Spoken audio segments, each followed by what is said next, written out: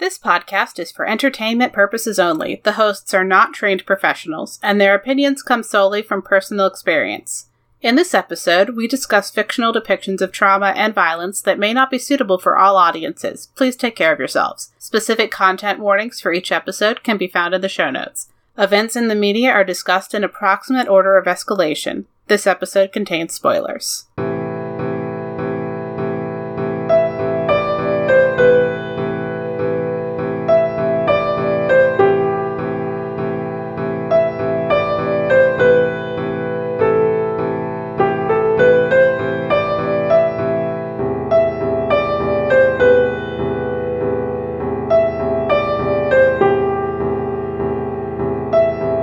Today we are discussing The Kingdom of Gods by N.K. Jemisin, where the longing for connection battles with the desire to stay true to oneself and the fear of dying alone. Hi, I'm Nicole. And I'm Robin, and today we are discussing The Kingdom of Gods by N.K. Jemisin, Book 3 of the Inheritance Trilogy. Getting into our factions, we have Sia, Decarda, and Shahar. If you were here for episode 2, this is a different Decarda who is named after the one from the Broken Kingdoms. I think I don't remember if we mentioned the original Shahar or not, so if we did, this is also a different Shahar. No, because I think that historical discussion doesn't happen really until this book, not in a noticeable way. It does. I don't remember if we talked about it. Yeah, don't think we did. So, Decarda and Shahar, both named for people who died before they were born, but these are them in this book. Then we have Ramina and Remeth, Usin Dar, Entempus, Yin, Nahadoth, Ahad, Glee, Kal, lots of Arameri, also the Dar, and various godlings. For our first topic, we are discussing abandonment, specifically in the kind of taking the form of imprisonment and isolation, but with abandonment as the catalyst for the whole situation. Yeah, abandonment is the traumatic angle we are approaching this from. Yep. Because the imprisonment was the method, but abandonment was the trauma, the goal. Yep. Alright. Feel sad about saying abandonment was the goal, but for this particular case... this is deliberate and intentional. Yep. Yeah, and not great for Kal or anyone else involved. It was great for... for a little while. No, it was great for C. It was good. On the scale of gods, a couple thousand years is a little while. But for Kal... just in case you didn't read the book, Kal is the son of Sia, we will get to that later, who was locked away in another dimension for at least 2,000 years. Locked away so well that no one knew he was there to even look for him. And he had no one else to interact with. Sia was made to forget.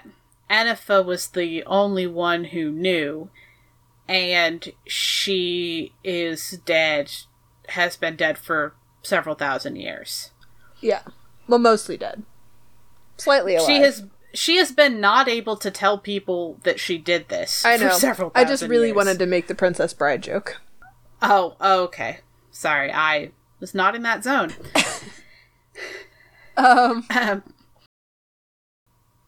So, Sia being forced to forget, you had brought up the point that it was good for Sia.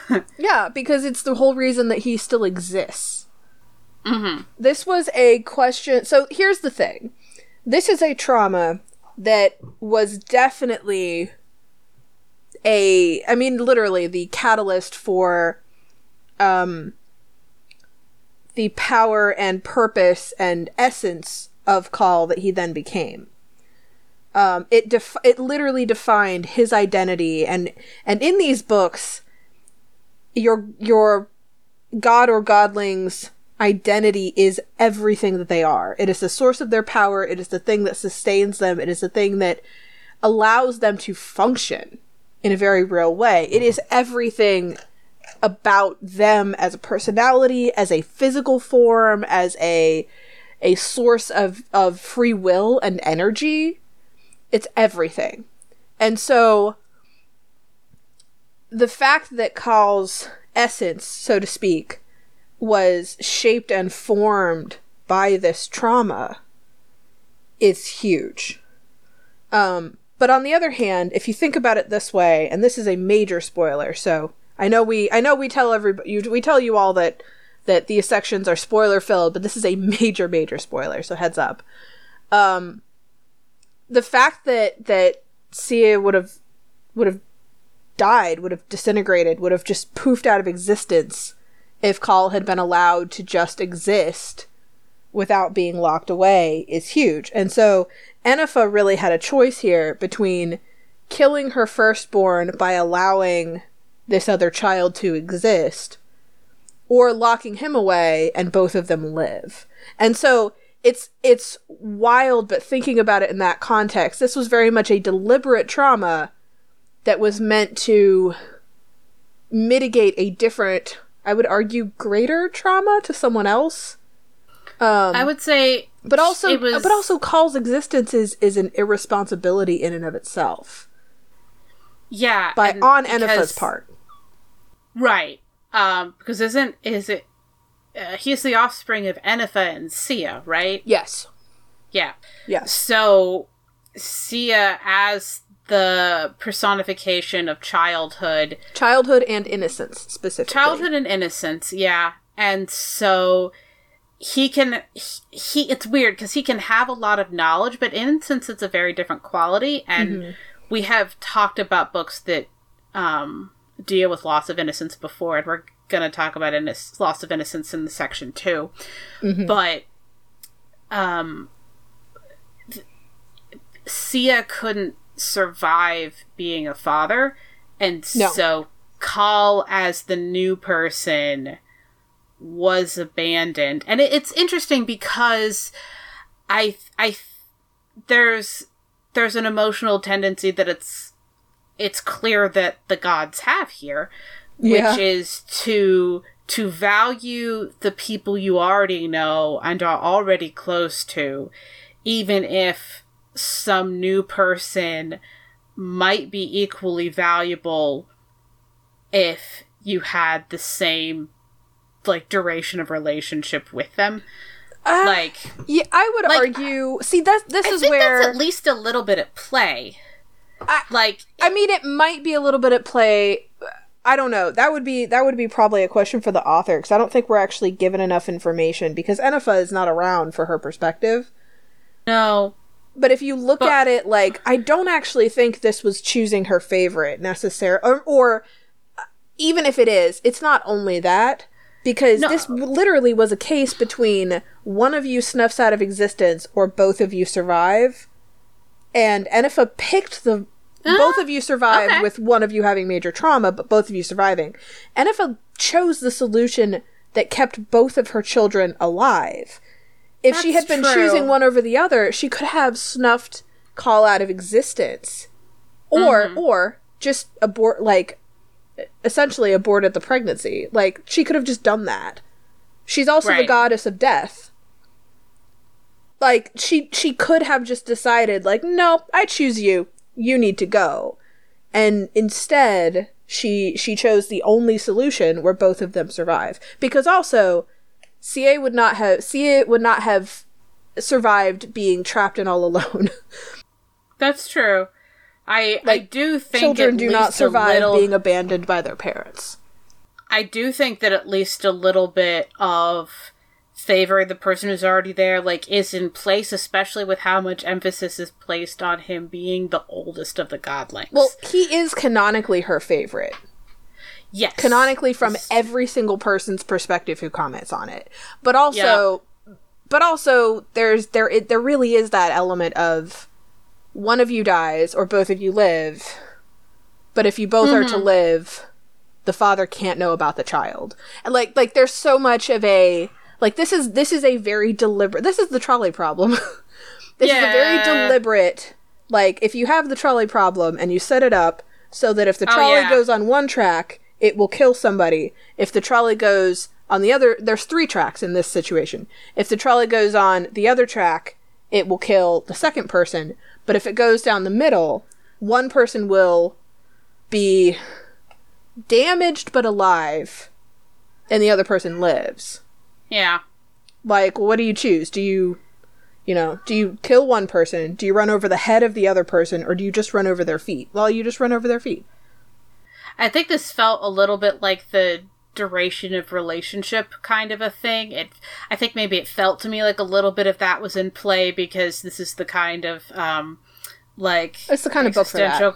Well, it's definitely the book for that, whether or not it applies in this exact scenario. Yeah. And also it's just a conversation that comes up with my partner like randomly. Oh, okay. All the time. And I'm not saying that didn't happen. I'm just saying that logically, this was the everybody lives solution.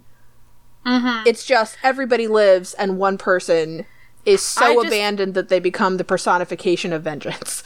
Like, but in terms of trauma, I'm uncomfortable with a solution that says, oh, everybody lives because we put one of you in solitary confinement. Good. You have empathy. Oh, good. Absolutely. And this is a situation where every solution is a problem. There's no good solution in this particular instance. Like, I feel like the only possible potential, and I don't even know if in canon this would even have been a potential. The only possibility would have been that a different godling or god adopts Call as a surrogate father, and no one ever knows except Enifa and whoever she chose to lie with her. They would be the only 2 people who would know, and she would make Steve forget anyway. Right. Like, that would be the only solution. But I think canonically, if I remember correctly in the book, and if it doesn't explicitly say this, it's definitely implied, there are only the 4 of them at the beginning. Mm-hmm. And so there's no one else it could have been. There's literally no one else it could have been, except I feel like maybe she could have gotten Nahadoth to maybe do it. But the whole point of why she had a child with Sie was because the other 2 were ignoring her. Like, I don't think there was a this is fine solution. There was only bad options. Like, Tempest doesn't reveal information, but he also doesn't lie. He also does not lie. Yeah. Right. Even when he really probably should. Like, from a human perspective, when he really probably should, he cannot. Nahadoth might agree while he's in one mood, and then just not agree care later. Yeah, exactly. Yeah, because he's the god of change. He might literally just be like, okay, this is good now, but tomorrow it's bad. Or, sure. I don't feel... Well, you're not my real child, so today I don't care. Wait, I'm what? Like, yeah, like that's...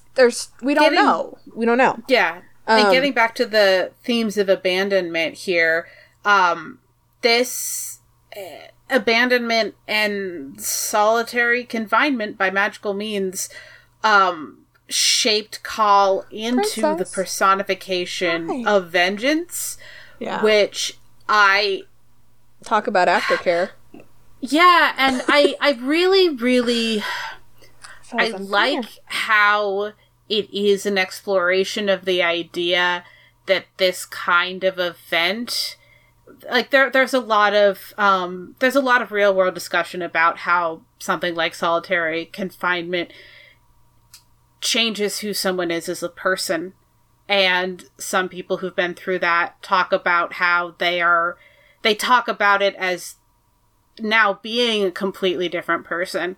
And to the extent that this is a magical analog of a real thing that really is done to people. The magical personification of the analog. Right. It expresses that, and it shows it in this, like, really interesting way. And in that context, the way this ends for Call is very sad, because... Oh, yeah. Like, every single thing that happened to him was someone else trying to pick the least bad of two bad options, and him being on the some sacrifice. Losing side of it every time. Yeah. Which I think I would be shocked if it were a point made accidentally by this book. Oh, no, I assume it's... Yeah. This book, this whole series, this author is so intentional. Everything is intentional, even things that you... This is definitely an author that's like, everything is intentional, even the things that you think were inconsequential the first read through. It's so deliberate.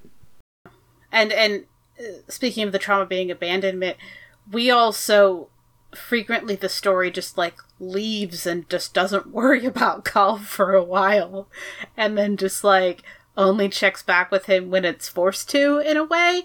It feels like the abandonment becomes a tricky one to have a lot of concrete examples of, because the biggest one is that he's constantly not there. And yeah, so it's well done, it's resonant, it's all throughout the book. But there isn't much more to say about it because it's so well shown. Yeah, it's definitely one of those where it's very... They did a good job. It's very viscerally depicted. But it's a good thing. Oh, yeah. Just viscerally something not being there is tricky. Yeah. But they did it. Alright. Stopping the recording.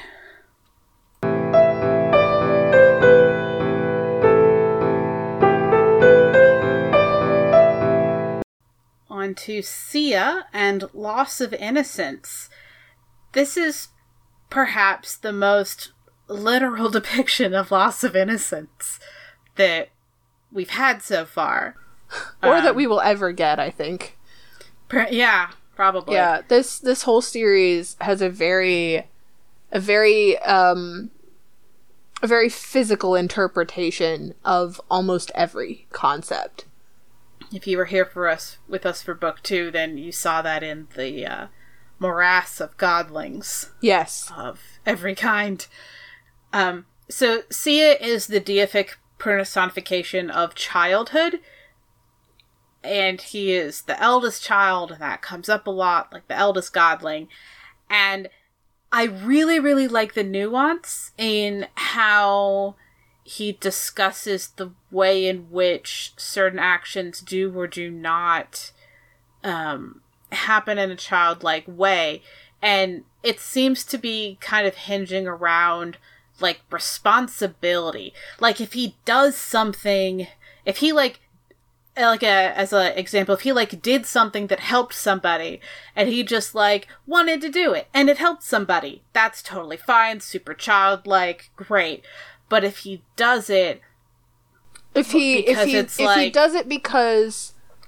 it's the responsible thing to do. Or if someone is telling him to do it, or if he keeps doing it past the point when he feels like it, now he's being grown up and mature and responsible. Which is interesting, because actually this book makes a distinction between making matured choices and making responsible ones. And responsibility literally kills, if I remember correctly, responsibility literally kills him. Maturity, though... it's fine. It's fine. As long as he's still following his whims. Right. If he can make a mature response in the moment, he's good to go. If he thinks it out and thinks ahead of time, I will be mature because I have to... Now he's done for.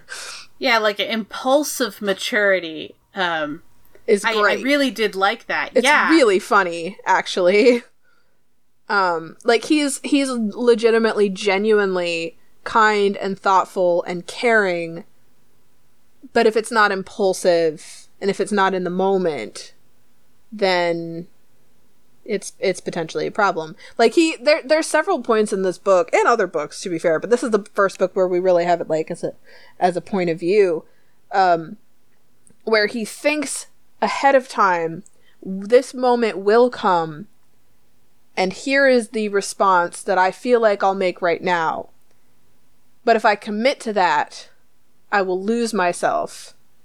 So I won't commit right now, and we'll see what happens.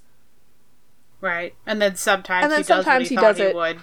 And sometimes he doesn't. Not. Yeah, but it's the... And also, I love that he can plan things out if he's planning for them to be play. Right. Like, that's great. Like, he can plan something, but if he can make it a game, it doesn't matter if it's responsible or mature or anything else. If he can turn it into a game, it's all fine. Yep. And, like, doing childish things can help restore him. But then also, leaning in towards, with that loss of innocence, what he would need to be restored from, with the way that being responsible hurts him. One of the most responsible things possible in the world of this book is having a child. Which, like, makes sense totally in the context of this world, and it makes sense in the context of his persona too. Absolutely, yeah. Because inherently, once you have a child, you are... the focus shifts. You are responsible for them existing. Right. Even if you give up your rights and you're not responsible for their life anymore, in some... And we don't... That part is not actually explored in this book. I'm just taking it a step outside. Like, even if you gave up your right to be part of a child's life or to be responsible for them... In an existential way, you are responsible that they exist. And right. that level of responsibility... that inherently is his antithesis. His antithesis, and so it hurts him, which is really funny because growing up is hurt to him. So literally having a child ages him, and then all of a sudden he can't tap into his nature, and so he loses his magic. It's just a whole thing. But it's so logical and it's so well put together. I mean, all of the godling and god powers are. They're very complete. Like, they each, like, have a gestalt that's very much, like, kept to.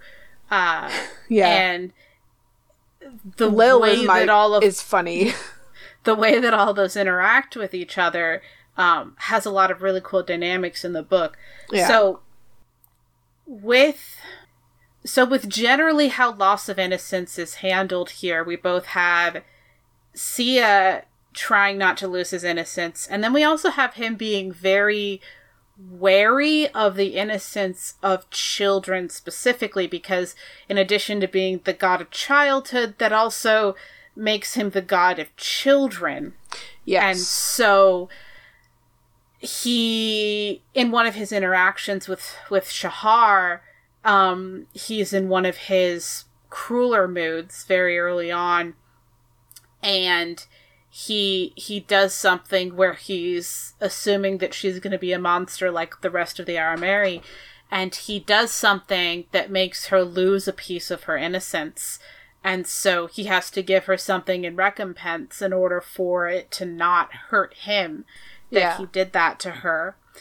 And so I think it's important that loss of innocence here is not focused only around Sia, but also on his impact on the world. But then if he takes that too seriously, then that rips back around into responsibility. Right. Like, it's a very complicated in order for him to set up that situation, he had to turn it into a game. It had to be fun for him.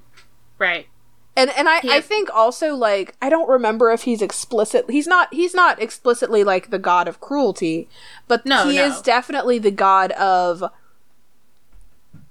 not caring about repercussions, kind of. Well, so I think, I was thinking a lot about how he embodies the very natural child, the literal child-like narcissism that for like, in the he is real the center world, of like his own world, which means he's the center of everything that happens and everything he does. And if it Right. doesn't impact him negatively, he doesn't worry about it. it's fine, and he just doesn't Yeah. care. Yeah, Because children have a kind of narcissism that is, in the real world, it is that their brains haven't matured enough to be able to think about how things affect other people. And that's slowly going away. I mean, the idea in a very real, and in this book, very literal way, the idea that everything you do impacts something else is a mature concept. Mm-hmm. It's a maturity of your brain on a physical level. It's maturity of your emotional. It's a sign of emotional maturity and just seeing the impact that you have on the world and on other people. And a huge part of him and his power and his set and his identity and who he is the ability to just go, nah, whatever. This is what I wanted. It's fine. It's weird because having made that turn, like, relatively recently in my own life, like, having known that it was a stage of childhood development that I was in while I was still in it, and then afterward, like, before I was like, what do you mean this is a thing? I don't have this. And then 3 years later, I was like, oh, nope, I did. Totally did. Very different now. Yeah. The thing that happened is that my brain did more stuff.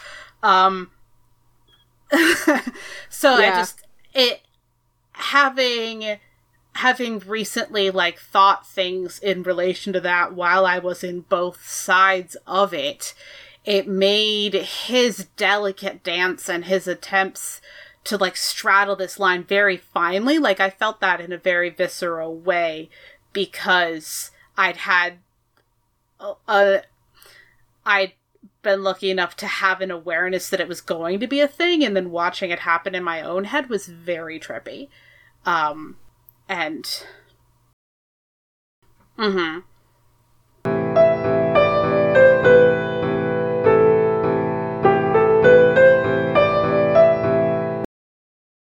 For our third topic, we have what I pithily called Cycle of Violence, Colonialism Edition. So this has been a theme throughout all three books, but we're talking about it in the third one because it's the point where we have the most information, the most examples, and we kind of get the culmination of this arc. Mm-hmm. So we weren't ignoring it in books 1 and 2. That just wasn't the space for it yet. With the Arameri, we have the perspective of, we conquered you, and there has been no war with us since we conquered you, so we should stay in charge. Which is very, very colonialist from but from the colonizer's side. Yeah. Yes. It's the Arameri's modus operandi, and it's so, just like the mindset just so permeates everything that there's a bit where Shahar, as an Arameri with a little bit of power, her instinct is to threaten violence against a people historically conquered and oppressed and killed by her people. She is to threaten violence she doesn't intend to carry out in order to get what she wants, and she feels like it's fine because she's not going to do it.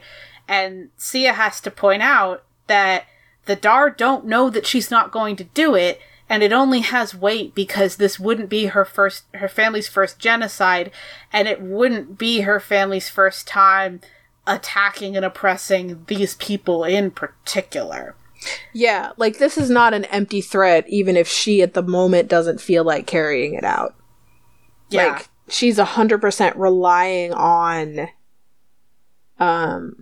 the structural supremacy of her conquering people and the fact that they are still in charge. Like, if someone habitually hits someone, it's not better that they pretend they're going to and then don't one day. Like, yeah. And that's the thing she's doing, but at the scale of nations. Yeah. And then it's very well done in a way, but the thing about it is, it's not done in a way that is directly, at least as far as I could tell, I don't think it's done in a way that's directly mirroring, like, one-to-one anything in real history. Like, it's definitely its own story, its own take, its own implications, and the godlings included kind of throw into more of that. And there's actually, because we're talking about this only in book 3, like, I want to kind of call back to book 1 and 2, just because, like, we waited until now to have this discussion. This is also implicit in, and a direct, not just implicit, but explicitly stated as also being kind of the reason why, when the godlings were freed initially, there was fear, right, from the Aramiri, because their thought was, oh, well, someone has to be the conqueror, someone has to be enslaved, someone has to be in charge. And if they're free, we're going to be the slaves, because we have to have one, because this is how our system is set up, and they have to use our system, because we're the ones that are more important. We're the ones that are good at this. And so then in book 2, when that didn't happen, there were just echoes in book 2 of the Aramiri that we saw, kind of saying, like, well, why didn't you enslave us? Why didn't you take our perfect system and flip it on us? And the godlings were kind of like, what are you talking about? Just because you were trash doesn't mean we want to be trash. Like, we don't, we don't want that. We just want to live and be ourselves and be true to our own natures and exist. And we don't want anything to do with your awful, like, conquistador slavery system that you've built. Just leave us alone. But there's definitely also elements of, like, it taking a while for the gods to figure out how to exist without that. Oh, definitely. Yeah. No, there was definitely, like, they had to kind of refigure out who they were without the slavery, but there was this whole back and forth of, like, well, someone has to be in control. Right. And now that you're free, why didn't you do that? And it was just, like, this really, not necessarily like a, it's really almost like a out of context. It's almost a call out to that mentality and that fear of, like, oh, well, you know, we're just, if, like, because that's a real thing that happens. I mean, we're American. It happens all the time here in this country where, you know, if it's like, oh, well, this minority group is gaining more people in positions of power, and so then the person in the oppressive group literally is scared because they treat the minority group badly and assume that every atrocity historically that group has done to that minority is going to happen to them. And it's a real conversation that, like, in our country happens, because then they kind of get people that look at them and say, hey, this isn't the only way of doing things. Like, it's that point of, like, just because you're awful doesn't mean that everyone else has to be awful. And it's so well, that conversation just happens in such a clear, real way in this series. And it's very good. It's very well done. It's beautiful to read. Yeah. It's really great. It reminded, the way you described that way that cycle happens, in real life, like, it reminded me of this thing that I read that said that cis people think cis is a slur because they use trans as a slur. Yeah, absolutely. Yeah, it's that little, like, oh no, you're doing the thing to us that we did to you, oh no, because you have to be. We have to figure out what you're doing. Right. Yeah. Or even like white people being upset with cracker or Karen.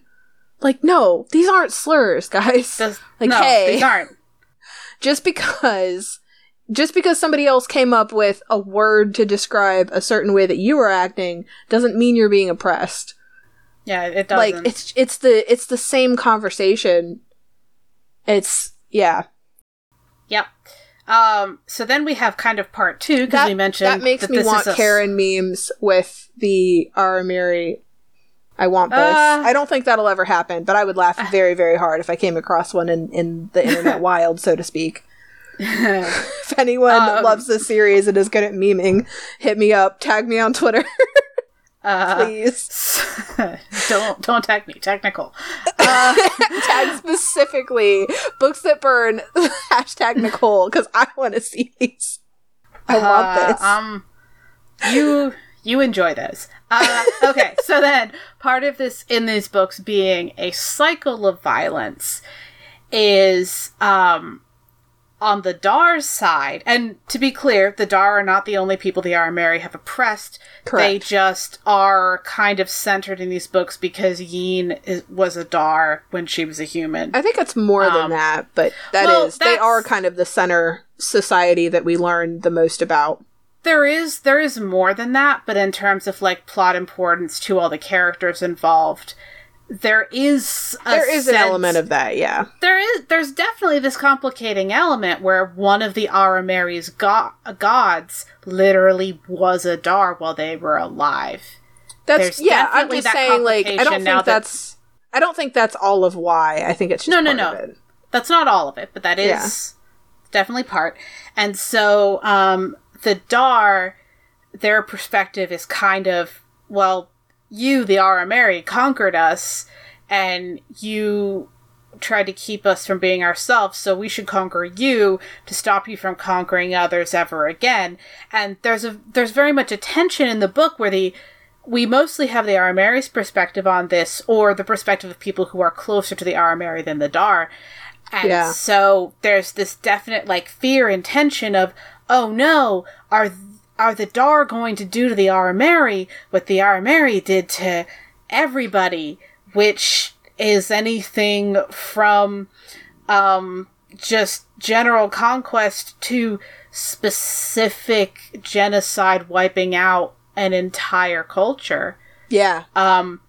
And since the Arameri have been so terrible, and now the Dar have access to godlings, even without the involvement of Khal, the Arameri know that the Dar would possibly have godlings, and godlings are how the Arameri did all their bad stuff. They've got this, like, real fear and tension that it's going to be just as bad for them as it was for everybody else. And I really, really like the way the book handles it, and the way that it kind of makes a real effort towards stopping that cycle of violence in a very purposeful way. And if you're intending to read these after listening to this episode, like, I don't want to spoil that, because it's very good. I feel like it was appropriate. It works super well. Mm-hmm. And want to leave that, since the main thing I have to say about it is that it was super well handled. Mm-hmm. But just this mentality of, oh no, what if you do exactly what we did to everybody else for thousands of years? Yeah. Like, the worst thing for the Arameri would be if literally anyone else acted like the Arameri. Yeah. And that's why colonialism is terrible. Not the only reason, but it's definitely that's one of the reasons. One of the big reasons. Yes. Yeah. With so many podcasts out in the world, you have a plethora of options. Take a chance with Too Many Captains, a movie podcast. Mixing comedy with an academic look at film and Hollywood culture, this podcast is perfect for those looking for a fresh perspective. From deep dives into classic films, to debates on digital streaming versus physical media, and film discussions based on randomly chosen topics in our What Are We Talking About segments, there's something to satisfy all your movie podcast cravings. So if you're feeling lucky or feel the need for speed, grab your shaken martini or some fava beans and a nice Chianti and subscribe to us on Spotify, Apple Podcast, or Google Play. For more content, visit amoviepodcast.com. Find us on Instagram at Too Many Captains Productions and on Twitter at It's a Film Podcast. Too Many Captains, the jolliest bunch of podcasters this side of the nut house.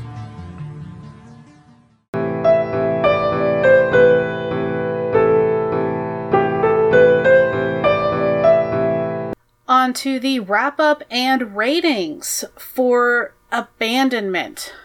For the gratuity rating. This is off screen. Mostly? What do you think? I would argue completely.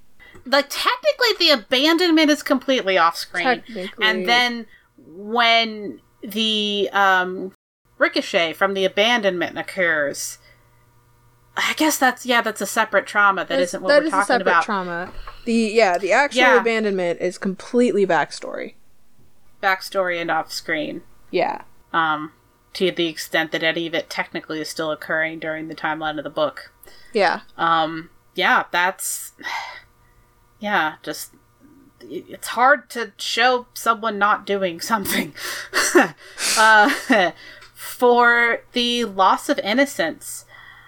In terms of this, I would argue, I think that the scenes with the kids early in the book make it somewhere between moderate and severe. I think it's severe. Okay.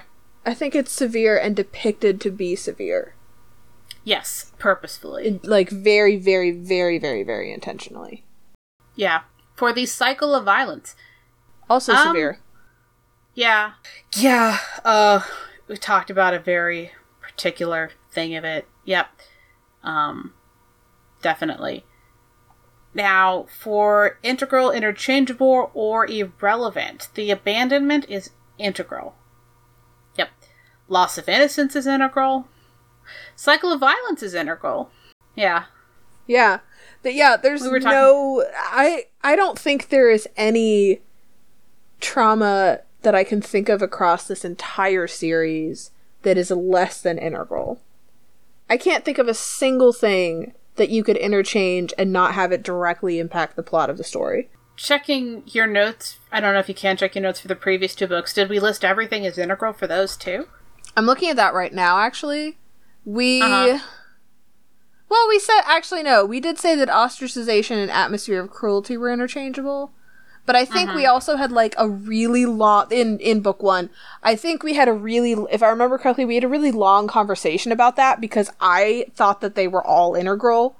Yeah. And then you argued that, like, the super specific, precise examples were interchangeable. Yeah, but the concept of it was integral. So, yeah, And then we wrote down interchangeable because you could have technically given different examples. Yeah. But yeah, so, like, for this entire book, this entire series, everything we've listed is integral. Yeah, in broad strokes, the traumas are integral, and then, like, certain scenes could have definitely been written differently, but that's not the point. Yeah. Yeah. And I really like that in the series, because it feels like there's no wasted space. It makes it...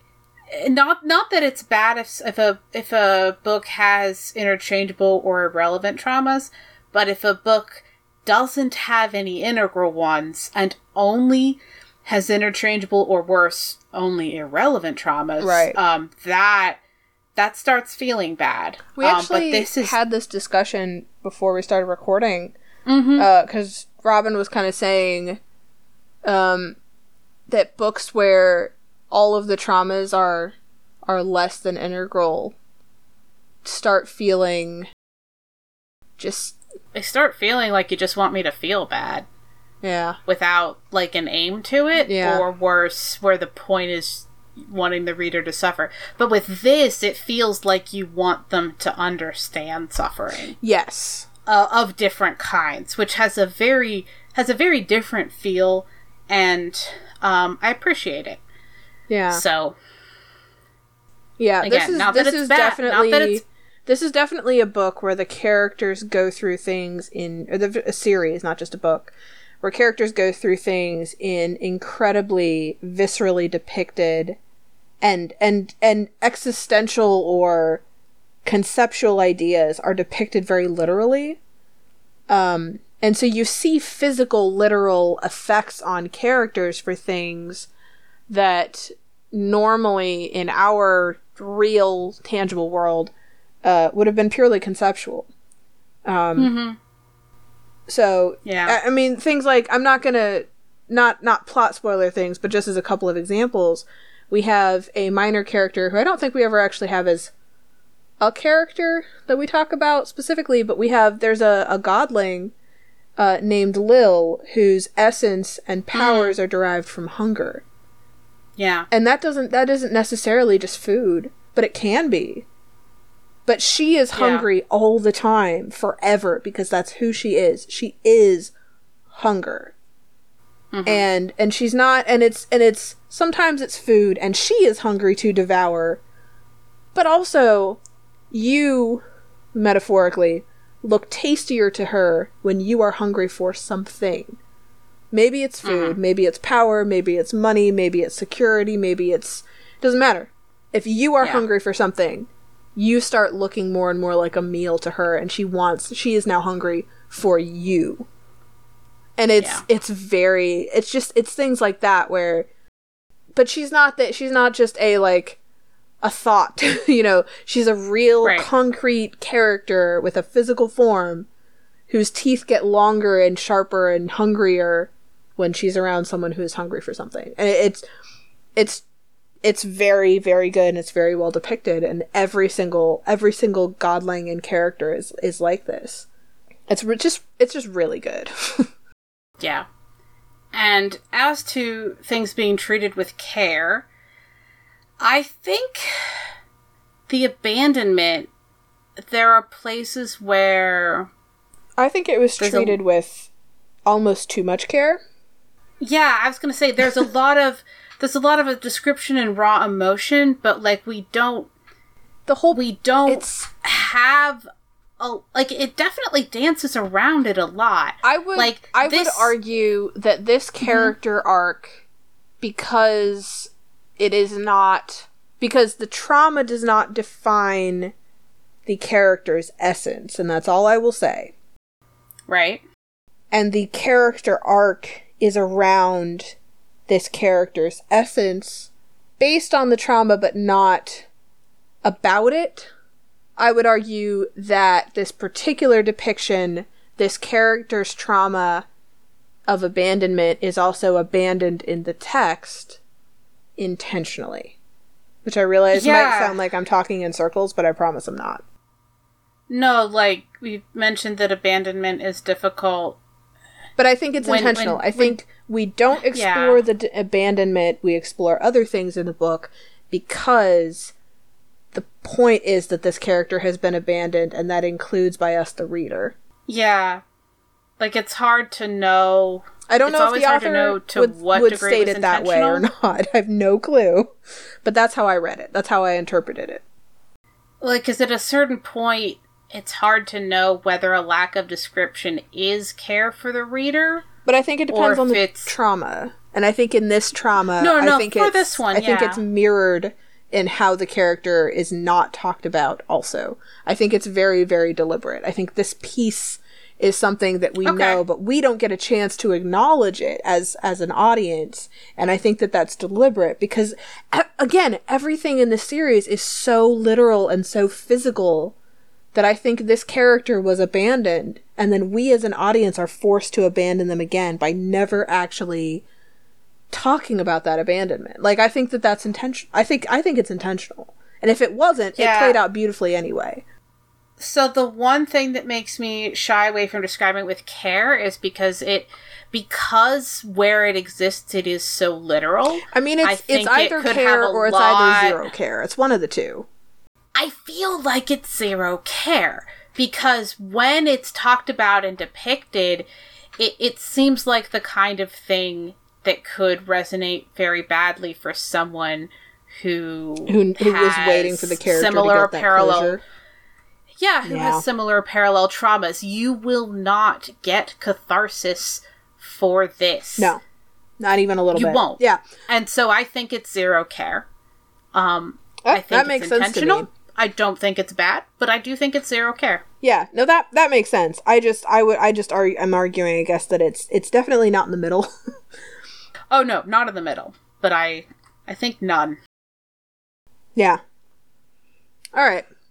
I'll agree. I'll agree with that. For loss of innocence, care. I care. Either enough care. I think enough care, because I think this particular character has so much care heaped upon them, both by other people and also by themselves, trying desperately to care for themselves. Like, we see this character losing their innocence and intentionally undergoing self-care routines to retain who they are. Yeah, and figure out who they are. Like, I think this character gets, and this trauma gets so much care and so much aftercare every time, and it's just so good. Though I do want to make sure to keep in mind loss of innocence, both inflicted and received, and it's inflicted that I'm concerned about. I'm not sure if the points where they either inflict or almost inflict loss of innocence on someone else, that's what I would use as my gauge of whether this is handled with care. I would also overall. argue that that's not the aspect we talked about it based on.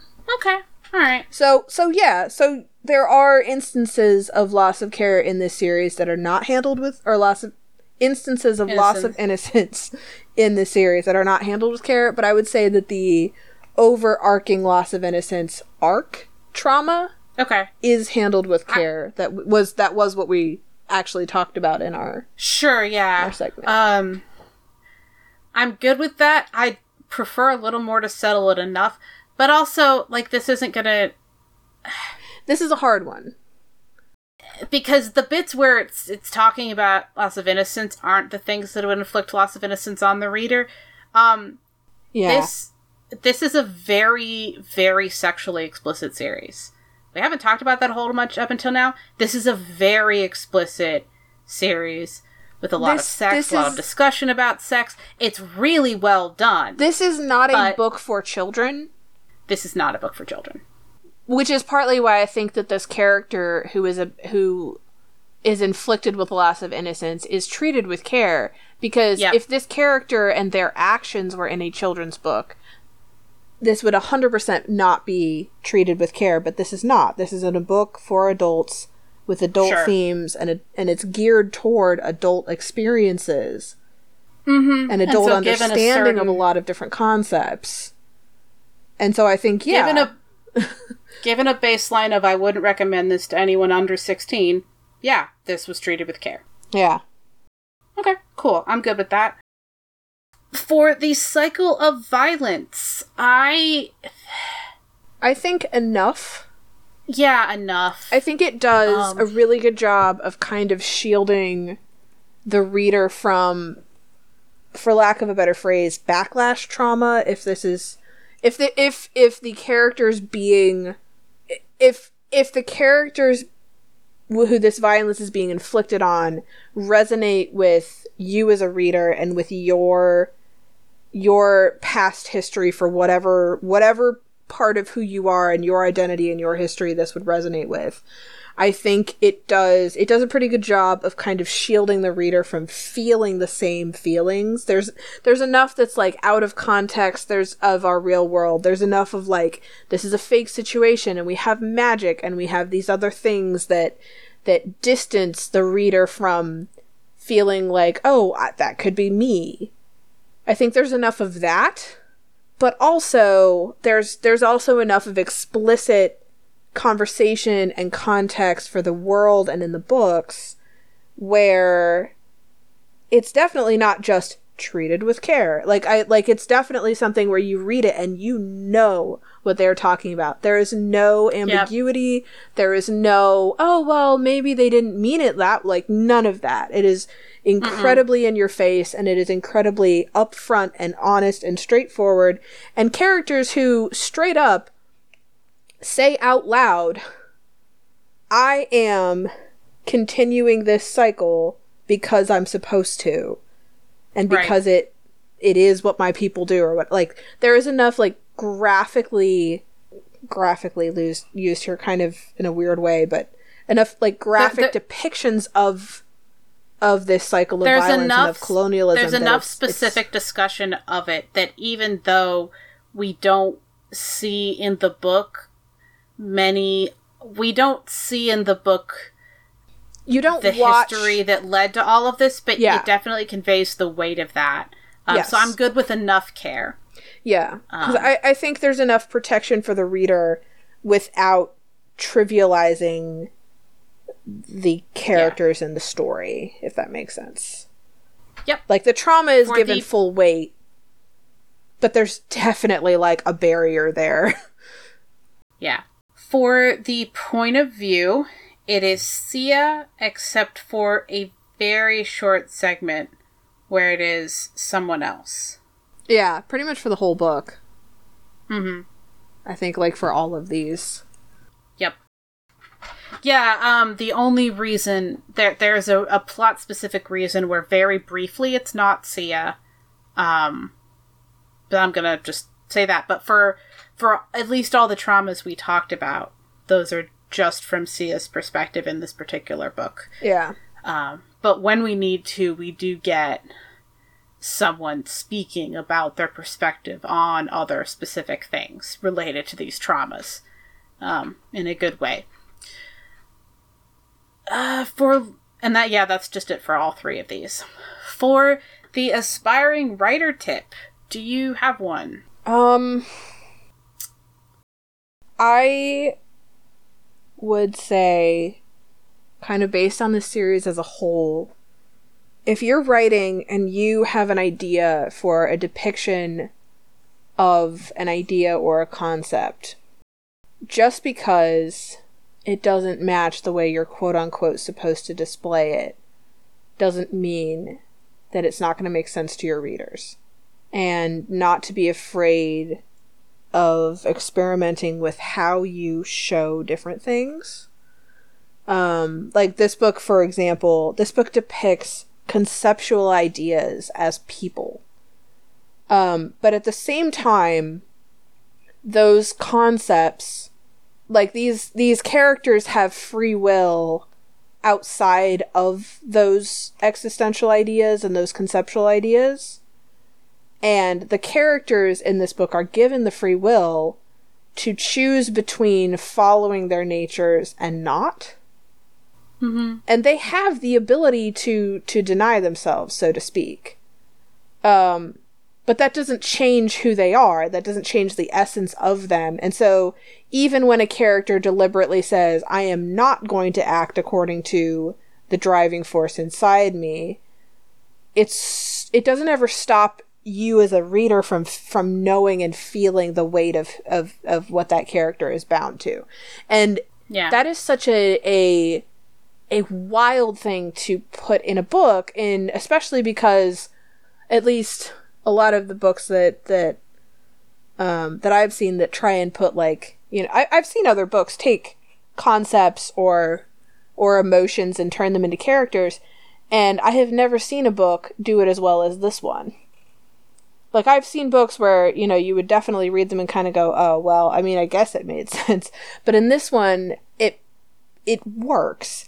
And it's also, I know that this is like a thing that at least a lot of writers hear, where, you know, like, well, there's a particular way to do this, or there's a trope that you have to follow here if you want your readers to get it, or, you know, if you don't do it this way, you're wrong, or if you don't do it this way, it's not the right genre. And there's like, there's rules that you learn, and there's sometimes backlash if you break those rules. And I would argue that this book is a very good example of of you not needing to follow those rules if you can make it make sense. Yeah. And, don't be afraid of playing with concepts like that. Favorite non-traumatic thing about the book? Non-traumatic? Yeah, that's going to be the trick. Lots of favorite I don't think things. there is anything in this book that is non-traumatic. Everything has the weight of some trauma. Every action is painful for everybody in this entire series. And I don't remember what I said for the other two books, but I stand by that statement. Sure. Okay. Okay. Trauma adjacent thing I appreciated. I liked the solution for the cycle of violence. I think it was well handled. Oh yeah. Okay, but my favorite non-traumatic thing, at least not one of the traumas we talked about here, is the coda and the events therein and the way this wraps up for Sia and Dakarda and Shahar. I love the ending. It's really good. It so easily could have felt trite or cheap, and it just doesn't. No. It makes feels really sense. Good. It feels great. It feels appropriate. It's exciting, and it's like there is a short story, like a sequel novella to this trilogy that I haven't read yet, but I am going to. But even without that, if I didn't have that, and this was and I only had these 3 books, I'd be like, you know what? I'm good. I like where this wrapped up. This was amazing. Yeah. I'm content. I'm excited for the characters, but I'm good. I have enough. And just that kind of peace and calm, especially after such a tumultuous trilogy in a good way, is nice. And I like that. It just, I don't know, kind of like some of the best aftercare in a series this just dense with darkness. I really like it. Yeah. Have I stolen yours, or did you figure out a different one? Oh, no, I have a different one. Okay. I think I'm gonna actually stick to... This one is, again, not necessarily a trauma we talked about, but there is so little in these books that is not traumatic for somebody. Mm-hmm. Even the good parts are there's something almost every time. I say good, positive for the characters. Positive things for the characters still have traumatic repercussions. Even the temple scene with Dakarda and Sia isn't trauma free of that. Yeah. Yep. I might even have said this before, and I don't care. I really like the powers and the way they're handled. I really like the logic behind the magic in the world. I really like the lore, so to speak, of the gods. I really like the way the gods and the godlings' powers are handled. I also really like, and this isn't really a spoiler, it's just kind of intrinsic to the Matrix in this book, or of this book, but I really like the logic behind which godling gets which magic and how their natures are defined. I like that it's not arbitrary. I like that it is kind of a mix of of their parentage and also their experiences. And I also enjoy that the godlings have to figure out what their natures are bound to. This is not a series where the gods wake up and go, I am the god of love. No, they have to find it for themselves. And if they mess up and do something that is contrary to their nature, they get hurt. And they don't even know why yet. And it's just a very tangible, physical conceptualization of this. And I really like it. And as somebody who, in real life, I'm an incredibly tactile person. I dance. I do martial arts. I play instruments. I have synesthesia. I feel smells as textures, and I feel sound as sensations, physical touch in my ear. I like glass blowing and metalworking and woodcraft. Like, I'm physical. I'm a very, very incredibly tactile person. And I really just appreciate how tactile the powers are and how they feel when you're reading them. Like in a physical sensation in my head kind of a way. Like, I think in 3D. I pick things up in my head and turn them and rotate them and touch them and move and shift them and pull them and this book really scratches that, like, sensory itch for me, which is weird because it's a book and I'm reading it. But I really like that, and it really, like, it hits all those, like, tactile sensory points in my brain that usually only, like, picking up something physical and touching it and moving it and pulling it would actually do. But this book does that for me, and I really appreciate it, and I really like it. I say this book, this whole series, all of it. Cool. All right.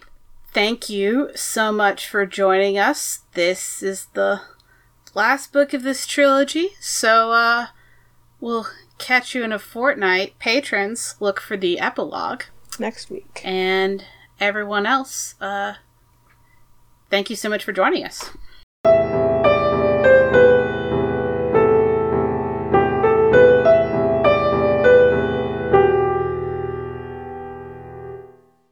All music used in this podcast was created by Nicole as Heartbeat Art Co. and is used with permission. You can follow us on Twitter at Books That Burn, all one word. You can email us with questions, comments, or book recommendations at booksthatburn@yahoo.com. Support us on patreon.com/booksthatburn. All patrons get access to our upcoming book list and receive a one-time shout-out. You can leave us an iTunes review. This helps people to find the show. And find us on iTunes, Stitcher, Google Play, or wherever you get your podcasts. Thanks for listening. We'll be back in 2 weeks.